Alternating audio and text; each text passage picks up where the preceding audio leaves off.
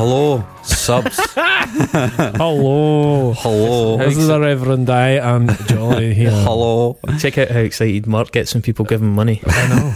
Well, yeah, it's true. But I was given money recently to do something I really didn't like. That's right. You're traumatised. I don't know when this is coming out, but we are just coming off the back of an In Me episode that was foisted upon us by a generous listener. Oh yeah, that's why you did it. Made a rod for our own backs. We did, Yeah.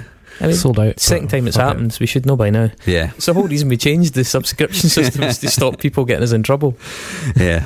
We've yet to hear from NME's lawyers, but we're sure that it's in the post. In Me are setting up a GoFundMe to pay for their lawyers right now.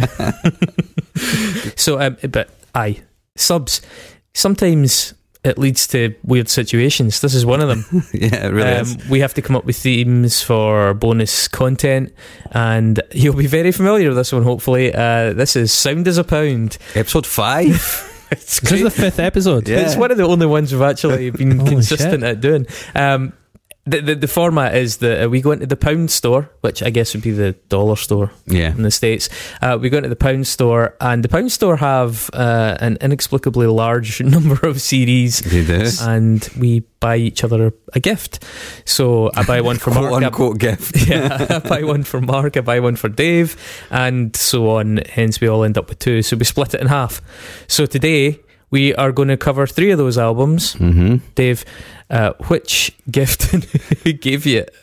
Which one are we doing? I don't. Right. You're doing Mercury Rev. Okay, so yeah, I think this was yours, Mark. No. Was it not? Was this you, Chris? This is me. Yeah. You gave me Mercury Rev with Deserters Songs. Mm-hmm. I'm going to be doing Cardigan's album Gran Turismo, That was me. courtesy of Mark. And I am doing A Place in the Sun by Lit. Oh yeah, that was me. That was definitely from Dave. Can I just say, I was in the pound shop the other day and I sent it to you guys, and I think this is a first that they actually had the 80s Matchbox Beeline Disaster in there. Royal Society. Yeah, which is an album we've done previously. Well, we covered Horse of the Dog. Oh, that's right. Yeah, But yeah. Royal Society is a brilliant album. They And do it have also had like Idlewild, Hope is Important in there as well. And they have some really good ones. Yeah. It's a combination of people with good music taste getting really hooked on skag and selling bags and bags of CDs. Because I'm guessing this is Music Magpie probably, Yeah, and yeah, then they all get redone, Yeah. and then. But then I just think it's a very interesting concept. All these secondhand CDs sitting in there. These are albums that were maybe oversold or purchased by people that were not that into music. And I guess, yeah, you're going to have some good ones that fell through the cracks and have just been returned because they've gone digital or whatever. And there's quite a lot of, I think, 2 records today sold millions on the strength of 1 or 2 singles. Yeah. I think all of them, maybe. You also had the situation where I think previously the CDs that would pop up in there tended to be CDs that had been overhyped and had no lastability, or they were the 3rd or 4th album by a band that had been big and somebody bought it and taken it back. Yeah. Whereas now, because everybody's just clearing out their CD collection full stop, it's a bit less representative of that. It's just sort of a little bit of everything. Yeah. I mean, I don't know how they decide what does and doesn't go on sale. It'd be really interesting. No, actually, it wouldn't be really interesting. It'd be fucking boring, so let's not talk about it. Kim, it is interesting, though, slagging off bands. Yeah, it's so class. who wants to go first? I'll go first. Lit. We'll do Lit Mark's first. so eager to talk about Lit. I really am. Because Dave's actually got it bang on.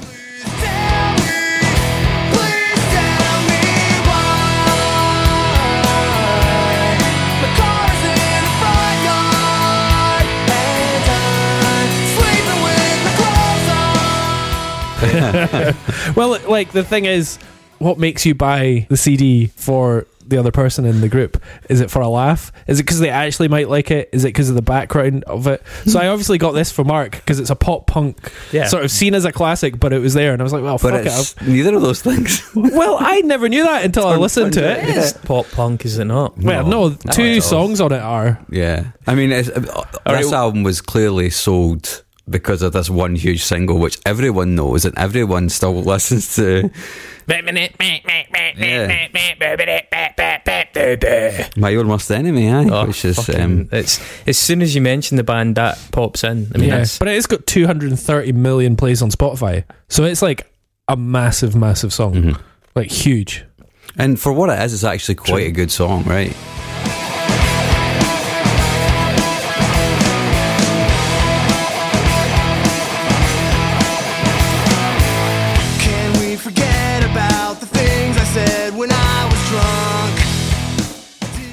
mean, it's so overplayed, it's Steady unbelievable. on, But No, but it's like it's really good at what it it's does. there with Fat Lip by Sum 41 and that level of teenage pop punk with a big hook. Yeah, I did have a question about that. Yeah, when did this come out again? 1999. 99, right? Mark, by your estimation, because you are the authority here, even though you were a fucking Wayne when it happened, was that the sound of that time? Did they help create the demand for that sound, or were they capitalising on a sound that existed? Because the album they brought out before it is nothing like that. Like the album they brought out before it is called Trippin' the Light Fantastics in 97. It's much more rocky.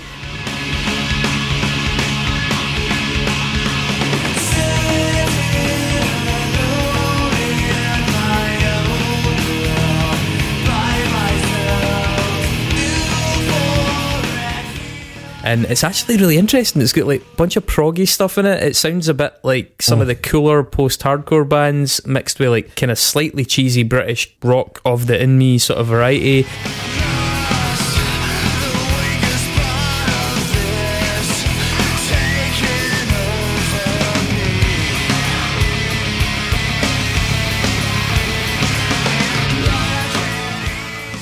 I mean, I'm not saying it's a good album, but it's a much, much more interesting album. So I was wondering, did their success with a single help create the feeding frenzy around that music, or were they like, oh guys, look what the money is, let's go and write that single? It's probably the latter, because I guess the biggest record for pop punk in the late 90s would have been Enema of the State by Blink-182, which came out in 1988. Yeah, the year before this. This isn't. There's only two, like Dave said, there's only two pop punk songs in this, and one of them is a big single. The rest of it is just kind of generic pop rock. If you want to be generous. The only thing is, like, if Enema of the State came out in 98, right, and things started to explode for it. I mean, it really started in 1994. Though we've discussed this. Yeah, I mean, you've got Green Day, you've got Offspring. But the later 90s, it was definitely. There was a wave. We talked about that in the pop punk mixtape, the live pop punk mixtape, which you should listen to if you've not already listened to. But I'm just saying that, okay, a year isn't always a long time to rush out such a big, fully realised single. Because, I mean, let alone the fact that when the album won't hit the market until like 6 months after it's finished, minimum at that point, you know. So I'm trying to work out whether or not they just happened to be part of a movement, or whether they were really writing for cash. I wouldn't say they were part of the movement at all. I think this song is maybe part of that movement, but as a band, I don't think they are. Yeah, I think it is luckily hookier and more pop punk than the rest of their stuff. And then the producer's gone, oh, listen to Enema of the State, and gone, fuck, you could really make a killing if we, really sort of highlighted this track. It was also on the soundtrack for a Fox animation film called Titan AE, which played a big part. Was this on Titan AE? Yeah, this was like the song. Yeah, and that film was a flop at the box office, but this song was fucking massive as a result. So, and then the video came out at that time of like American Pie and all of this sort of teenage pop punk American culture, Jackass even. So, I mean, we mentioned these guys in the In Me episode, Dave, which I know you're really upset that you missed. Because they're still fucking going, man. They're still fucking going. Seriously? Yeah, we had the section in that called The Bands That Won't Die. And I couldn't fucking believe that Lit are still going. Lit started in 1988, and actually technically they'd started in 1987 as a band called Straight Lace and then changed it. By the way, one of the members of Straight Lace, a guy called Derek Johnson, was one of the 100 people killed at the Great White tragedy in Rhode Island in 2003, but the band Lit started in 1988 and are still fucking going on the strength of that. And I've listened to their new stuff. It's funny that they, like, when they came out, like, they kind of stood out from Blink and stuff because they had a rockabilly look about them. And the guy did his quiff. They almost had the Rocket from the Crypt. Rocket from the Crypt, Living End as well. And then you kind of think, oh, is the rest of their stuff going to sound like that? Can I just clarify? Not really. Titan AE, they actually had a song the following year on Titan AE soundtrack called Over My Head. I remember Over My Head. Yeah. Sorry. Not this banger then. Well, having listened to their new stuff, they now do these kind of nostalgic all-American southern drawl, slide guitar, soft rock anthems that are sort of designed to back footage of soldiers coming home from Afghanistan to hug their kids. You know, it's that kind of stuff. One of these days I'm gonna get out of this town. I'm gonna find me a great big dream and chase it down. I wanna make a lot of money and a whole lot of love. And I said, baby, ain't we halfway there now? Maybe these are the days, and I'm the one. I meant to send it over to you a really good article on butt rock. This band would fall in that category. Yeah, nearly. But it's like Definitely now. maybe we should do an episode on butt rock. We should do an episode on butt rock. We should. But like the guy who wrote it, he's like quite warm about it and isn't too ironic and it's not too meta. He's like actually quite warm to it, but he understands why it's shit. So if we could try and match that tone and just rip it off, that'd be great. Other notable details: they're not a band that is a stranger to tragedy because their drummer died of brain cancer in 2008. The story of his last show is quite touching. They did a big concert with the guy from No Doubt and stuff like that, filling in on drums, and then at one point the two of them were playing. Yeah. That's a shame, regardless of how fucking bad this album is. And another point that I really want to highlight here, and something that it stopped me in my tracks a bit, right? So this band started in 1988, right? The first album came out in 1997. This band took 9 years to release their debut album. Now, In Me, another one, started in 1996. Their debut album came in 2003. So, like, these bands, what are they up to? What are they fucking doing? Yeah. Why have they not at least put something? Maybe they've got like some obscure thing that they've just sort of deleted from the collective consciousness, but why are they still so fucking unevolved as bands after like 9 years together? Yeah. I mean, because this album is 11 years after they started as a band. They sound like fucking kids on it. I mean, this is a kid's album. You know, you said Sum 41. Sum 41 had the decency to be of school age when they did their album. You know, this sounds like a school age band, and it means to sound like a school age band for the very reason of American Pie and all that shit that we were mentioning. Should we talk about the album a little bit then? Oh, please. This album is so aggressively boring. Yeah, I remember not buying this record when it came out because I was, obviously more metal than pop punk. But I did occasionally buy pop punk and enjoyed it, whatever. But I just decided not to buy Lit. And thank fuck. Yeah, thank fuck.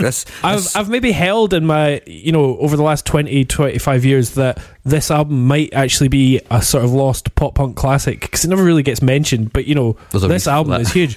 Fucking hell, it's so dull. It makes In Me look like Dillinger Escape Plan. it throws you a curveball with that first song.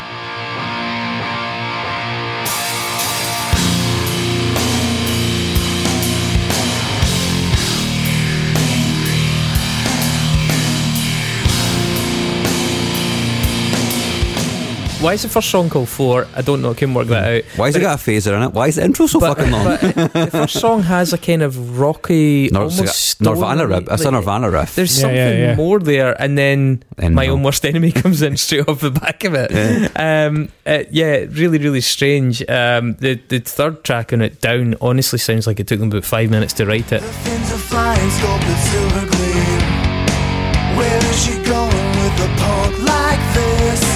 I like the looks it gets, I like the way it hits, and I know that she'll be dead. It sounds like a copy of a copy of a copy of Silverchair playing Cheap Trick. Okay, yeah. Maybe. Silverchair is a good shout, actually. Like this album is way more grungy than I thought it would be. Like post grungy. It's like I was expecting Green Day and I got Everclear. So it says that Miserable is their other big single, right? Which, I didn't. I mean, let's be honest. The entire song is famous because he says, "You make me come. Yeah. You make me complete. You make me completely miserable." You make me come. You make me complete. You make me completely. 15 million listens on Spotify. Yeah, all for that puerile fucking joke. Yeah. Really, first time through, you're like, all right, okay, whatever. I've written that it's the oral equivalent of a blended hamburger, completely tasteless slop with zero nutrients or flavour. Of a bloodied hamburger. Of a blended hamburger. Blended hamburger? Yeah. What's that? Just put in a blender and make any beige paste. That would still have nutrients in it, though. Hamburgers don't have nutrients in them. Hamburgers have lots of nutrients in them. Depends where you get it from. Cheese, that's a nutrient. They have the key meat vitamins. Vitamin beef.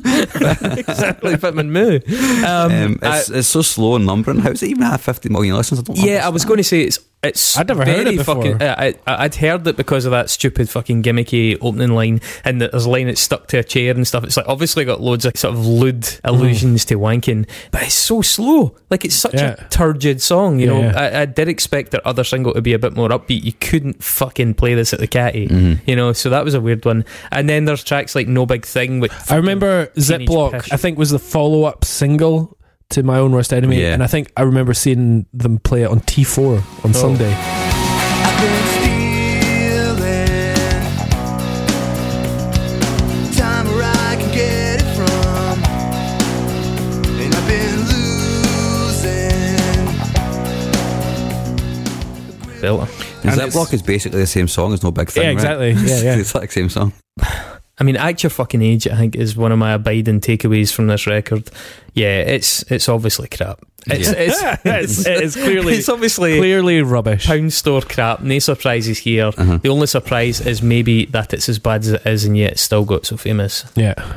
Right. But that's the power of one single. In that era, for sure. Yeah, totally. All right, who's next? Well, Mercury Rev are different. They are very different. All right, let's do Mercury Rev. That can't be crossed.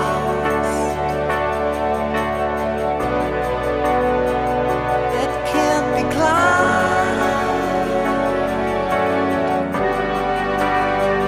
Just born. Yeah, now this is a band that I've heard of my whole life. I've always been aware of Mercury Rev.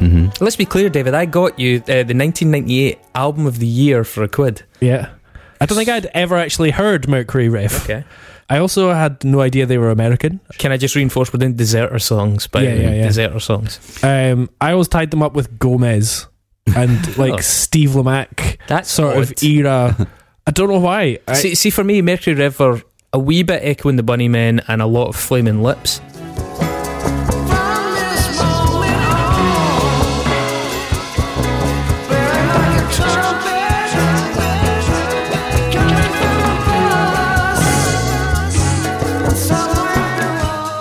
Well, there's a huge amount of Flaming Lips, but Flaming Lips are a huge amount of Mercury Rev. Yeah, but there's a reason for that as well. So Jonathan Donahue was in Flaming Lips for 2 albums, and their fates were like totally intertwined all the way. Well, I mean, first listen to Mercury Rev, and I'm like, oh, I don't think I've actually heard them. I didn't know they were American. I'm going, oh, it sounds like Flaming Lips. Then, so funnily enough, it turns out that this record and Soft Bulletin by Flaming Lips were recorded at the same time in the same studio by the same producer with the same gear as well. Exactly. Apparently they were going in and out. So they're basically, and they were playing on each other's records and everything. So they are kind of twin records. Yep. It's also very guided by voices. It is, yeah. It's got that. I mean, Donahue's got that deliberately wobbly, fragile voice that's definitely Marmite. You know, some people that aren't into indie really aren't going to enjoy that. That would be me. Yeah, I mean, it is designed to be disarmingly tender and flawed. I get it. Yeah. However, I will say, having actually quite liked some of their tunes and sought them out in live shows and stuff, it's sometimes that wobbly flawedness is just plain bad live. It doesn't translate in the same sort of endearingly just on the edge way. It topples right over, and it's disappointing. So they're a band that have been around for a long time. A lot of records, like mid-80s. This is their 4th record, and funnily enough, so they were going to break up. They were going to break up. Weirdly, this could probably be an unsung album because it's got an interesting story. They decided to make one more record entirely for themselves, ignoring commercial influences, and they expected to split up afterwards. They actually sent this out in a casket as PR, and then it became their most successful album by somebody. I mean, but it's not their favourite. Like Donahue's the previous one, See You on the Other Side, was their best record. Yeah. And you know, they're quite an influential band. Like, you can hear that influence of this band on people like Of Montreal, that kind of weird arty indie world. Yeah, like at the time there was Flaming Lips, obviously, Grandaddy. Hewlett's daughter loved her father, and I think she loved me too for a little. Even that's another one. Delgado's from here. Yeah. But then even stuff like Fleet Foxes, My Morning Jacket, Arcade Fire even. Probably. And some of the earlier stuff, it's a lot more experimental. I mean, and see on the other side, there's some chunky guitar, like actually properly chunky, not heavy, but riffy guitar. Some of the earlier albums, like there's one called Your Self-Esteem from 91 and one called, I think it's Boches. Boches from 93. And first of all, those two albums have really iconic covers that you'll have seen them around, and the sound on them is much more unconventional, much more extreme.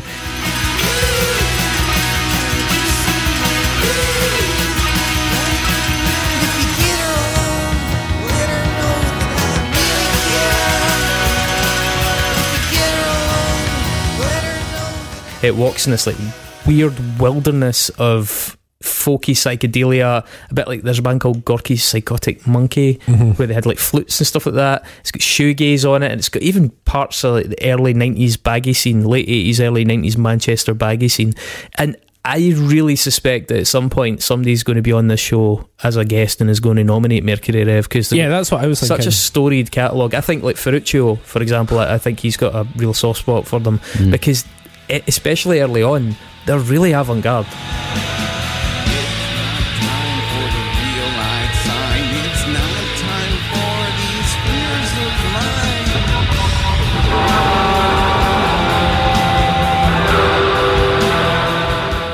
They're very, very interesting. It maybe takes a fair bit of work to get into it, but yeah, this is the commercial end of the band, definitely. But it's interesting that they were specifically trying not to be commercial. Yeah.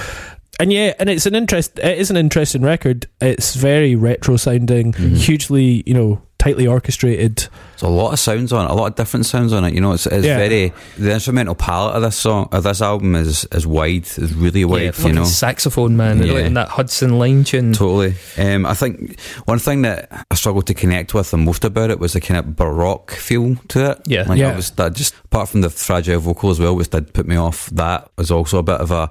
Is that, I don't know if it's timpani or pocket piano or something that they use quite a lot as well, but like that also kind of started to grate in you after a while. I think it's quite twee in places. I think there are some places where that really, really works. So the opening track, Holes, the fifth track, Opus 40.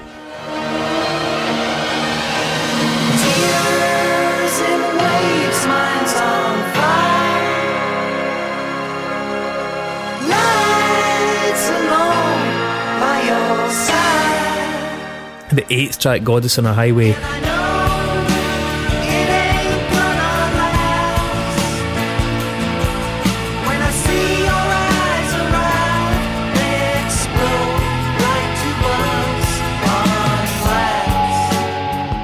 Are really good songs for me. I really like them. Unironically, have enjoyed them for many, many years. From those songs, I tried to get into some more of the band's stuff, and it just never really clicked, nor did much of the rest of this album. But those are really standout bits of music to me. There's stuff like Tonight It Shows, I think the second track is like almost like a Disney tune.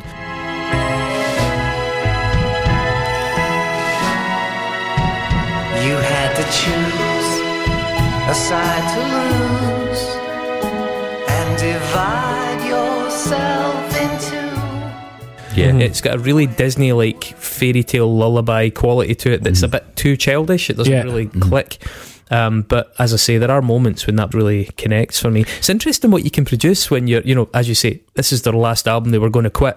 Interesting what comes out when you've nothing left to lose. You're just like... It also reminded me of pre-weird Walker Brothers. Like that sort of Las Vegas Showtown, but like slightly sort of misanthropic. I would not be surprised if they were fans of Walker Brothers, especially given how experimental their early stuff is as well. Yeah. So, actually an interesting record. I mean, it's not for me. I'm not going to listen to it, but I understand why people would like it. It's a really influential one as well. As I say, it was NME Album of the Year in 1998. The critical acclaim that's got was staggering. Really staggering. Like if you look on Wikipedia, we see got like 9 in Pitchfork and like full marks in NME. And I do remember when I used to listen to Steve Lamacq and John Peel, they would always be talking about Mercury Rev and in sort of hushed tones. Yeah, because they were like an indie band with loads of street cred. Yeah. They did have street cred. They were alternative. It was sort of, I don't know what's a good analogy for Britpop, but they just had a little bit of edge, a sort of bit of legitimacy that some of the other slicker bands didn't have. Yeah, like Pulp, maybe. Yeah, Pulp, or even The Verve. Because The Verve were sort of the underground one that people were muttering about. Because that was an album, I think Mercury Rev, did they not? They were really good friends with Chemical Brothers or something like that. Yeah, he did a track on Big Round Hole. And it was Chemical Brothers had got a copy of this before it came out, and were pure touting it about to everybody. And I think your boy from Flaming Lips was doing the same. So there was a buzz about this record that this band had made before the record even landed. Yeah. Well, yeah, nice record. Yep. Thanks. All right, my turn. The Cardigans, Gran Turismo. Who gave me that? Me. Mark? Yeah. No, first of all, for listeners, this is not the album with Loveful on it. Love me, love. But it does have two very huge tracks on it. Two big singles on it. Yeah. See, before you get into this, I want to ask how many children do you think were conceived to this album? Yeah, I know. Not as many as were conceived to the previous one, I would suggest, because it's not really what I expected. Anyway, very quickly, Swedish band formed in 1992, 5-piece. It was almost consistently the same members throughout. I think when they reformed, they maybe replaced the guitarist or something. But their debut album, which came out only in Sweden and Japan in 1994, was called Emmerdale and was named after the show on British TV for some fucking reason. And it featured a cover of Sabbath Bloody Sabbath on it.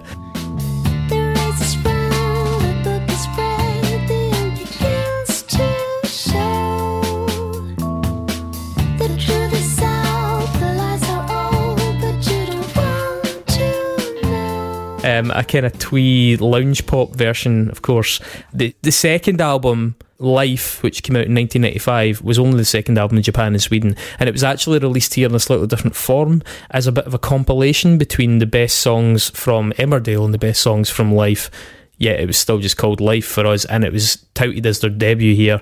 And it also, the version that we got also had that Black Sabbath cover on it. I think from that album, Carnival is probably the most recognisable tune, which is just watery pish. It's fucking horrible.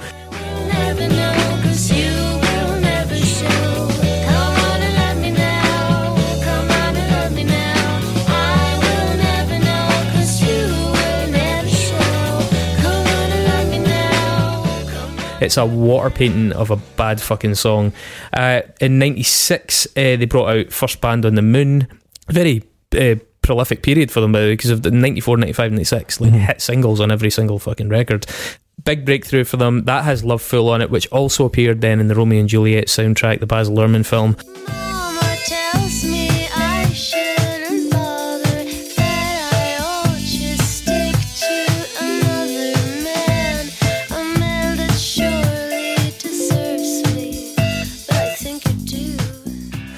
And a bit like you were saying about the Titan AE thing, the video for Loveful was intercut with the footage from the film, which also kind of propelled it on, because that was such a huge film. Yeah, that was young DiCaprio. That is and the soundtrack. The soundtrack was Everclear huge. Yeah. Oh god. But it also had like Radiohead and stuff like that in it, and so they benefited from the credibility of that in general. You know, it made them seem a bit more edgy than they maybe were at the time.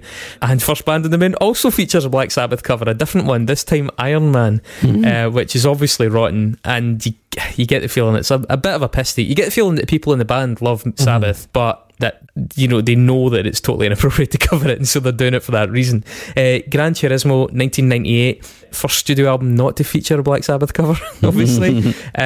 Has a very similar kitsch 90s drum beat to a number of other records that we got in this same batch of buy-in. I think for them, what surprises me is that Gran Turismo was a lot less twee and a lot less, frankly, naff than the prior albums. I think they would probably describe it as being darker. It has distortion in the bass in places. It's got some bluesier and sometimes quite minor vocal lines. The opening track in it, Paralysed, it doesn't exactly blow your socks off because it's the Cardigans, but it's definitely not the fluffy pop that they were known for at that point. Definitely. Never lose your grip, don't trip, don't fall, you lose it all.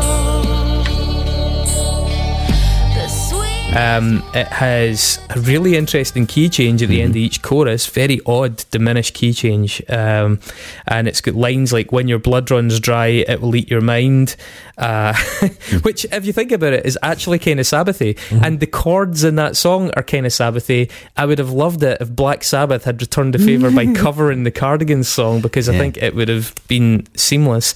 The second track in it, Erase and Rewind, is one of those big singles you were talking about. Erase and rewind, 'cause I've been changing my mind. Erase and rewind, 'cause I've been changing. Great bass tone on that, by the way. Really good bass tone It's on not bad. I mean, I really liked the Cardigans when I was 10. well, see, Like, I liked the radio singles when I used to listen to fucking Mark Goodyear on Goodyear. Radio 1 and or Terry Wogan. and the Cardigans came on. I would be like, oh yeah, I like this song. Or See, I have to be honest, I fucking hated the Cardigans. I hated them in that Romeo and Juliet soundtrack.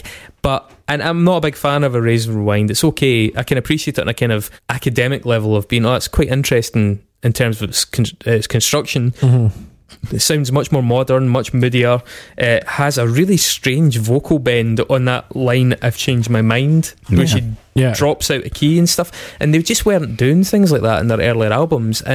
So whilst I really didn't like them as a rule, what I found when I was listening to this was, this is really not that bad at all. Yeah, it's and fine. so you're saying that whilst I do think there were babies conceived to this, I suspect that some people probably banged it on and then were like, I'm feeling a wee bit down now. yeah, I know. It's quite dubby, quite trip hoppy as well. Yeah, it's it's got some of that kind of almost breakbeaty sort of pop drum thing. The track Explode.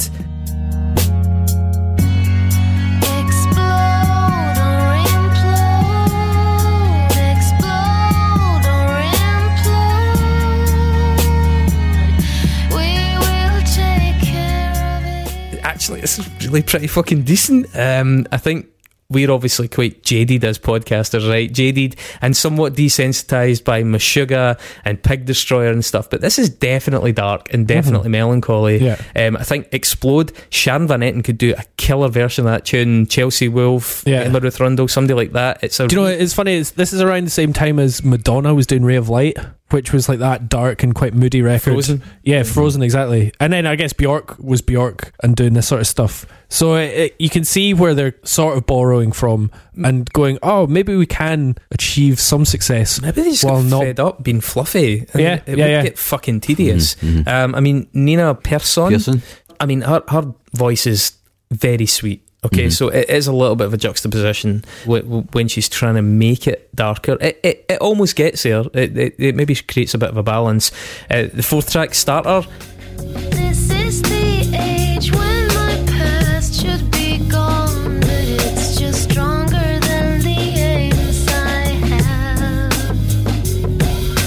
Turning the pages I use. Is also really quite good. There's a lot of interesting guitar work in that, man. Yeah, some really good I chord, quite like that. chord changes in it. There's actually some riffs in it. I mean, the album tracks in this are really fucking solid. What the fuck is going on?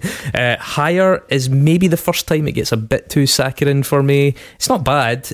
Marvel Hill, I mean, the seventh tune that instrumentally sounds like a MIDI version of The Birthday Party. I mean, it's really odd. It's quite angular. It's quite unpleasant.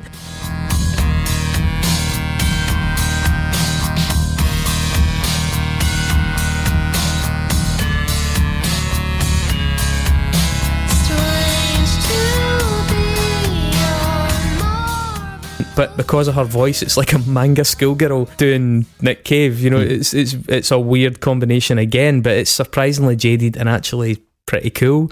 My favourite game is the other big single that wow, wow, just became sort of iconic for the band.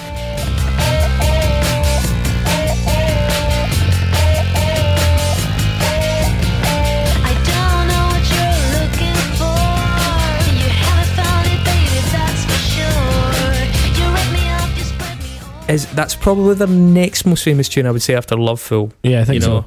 it's fine. I mean, I'm over familiar with it, but it's not a bad song when you praise it on its merits. Yeah. It was one of those ones that had hooks that were maybe used by like remember Trigger Happy TV? There was always like Yeah. hooks of big 90s Clip of indie it, songs. yeah. And it was like, yeah, that's easy to take away. I mean, honestly, my main criticism, my only really abiding criticism of this album would be that plicky-plocky artificial drum sound that they use all the way through it gets a bit grating. Yeah. It's very, very 90s. And even though some of the beats aren't that bad, just the delivery, the fact that it's always those samples, and it's clearly sampled, the fact that it's always those gets a little bit tedious. But I mean, this is a totally decent little record. I'm not saying that I'm going to spend a lot of time listening to it, but it could totally fit in some half-decent playlists. And specifically the album tracks. I enjoyed the album tracks far more than I enjoyed the famous singles. I think the production on it is really interesting. I think there's a lot of things that they do with the guitars and just how they're mixed, and the choices of sounds I think are really good. You know, Peter Svensson, the guitar player, he's now a songwriter for like Ariana Grande and Justin Bieber and all that. Jings, there's going to be a few of those fuckers popping up there. Yeah. Do you know there's I was reading the Pitchfork review from when it came out, and it's seriously creepy. The guy's just like, I really fancy that girl, and the only reason I got into it was because she was so hot. And it's actually quite a good record, but oh gosh, I hope that who cares? Aye. You know, you kind of wonder if part of the reason it sounds so jaded is because she's just so fucking sick of that. Yeah, totally. You know, but yeah, like I was saying, like these albums overall are weird, and why are they sitting, for sale 25 years later? But it's interesting that this album is sitting there and was bought in huge numbers because of the two singles. But in actual fact, going over it, the standout things are not the two singles. Well, let's be honest as well. Overall. With the Cardigans especially, the people that liked the singles and who probably got into them and bought it on the strength of their previous singles, cheesy stuff like Carnival and Loveful, probably didn't like this album that much. It's a little bit too challenging. It's one of those albums that's probably oversold but underappreciated. Yeah, absolutely. It's probably unsung. And thus, I would end this bonus feature by saying that I think if we were to rank them, this one, by virtue of being really quite unsung, finishes top. Mercury Rev, by virtue of just being quite probably better, influential and better, and but very critically acclaimed. Yeah, and Lit is a distant third. Yeah, God, absolutely getting that's on the moon. It's so fucking far away, man. All right, well, there we go. Came to an agreement. Aye, thanks. Awesome. Well, stay tuned. We'll have more of these in the future. Yeah, more bonus content. And if you know someone else that listens to Unsung and doesn't subscribe, next time you see them, have your headphones in and look really entertained. And when they ask what you're listening to, go, shh, wait a minute. The guys are just saying something really funny bit's just about to happen. Bye. Cheerio.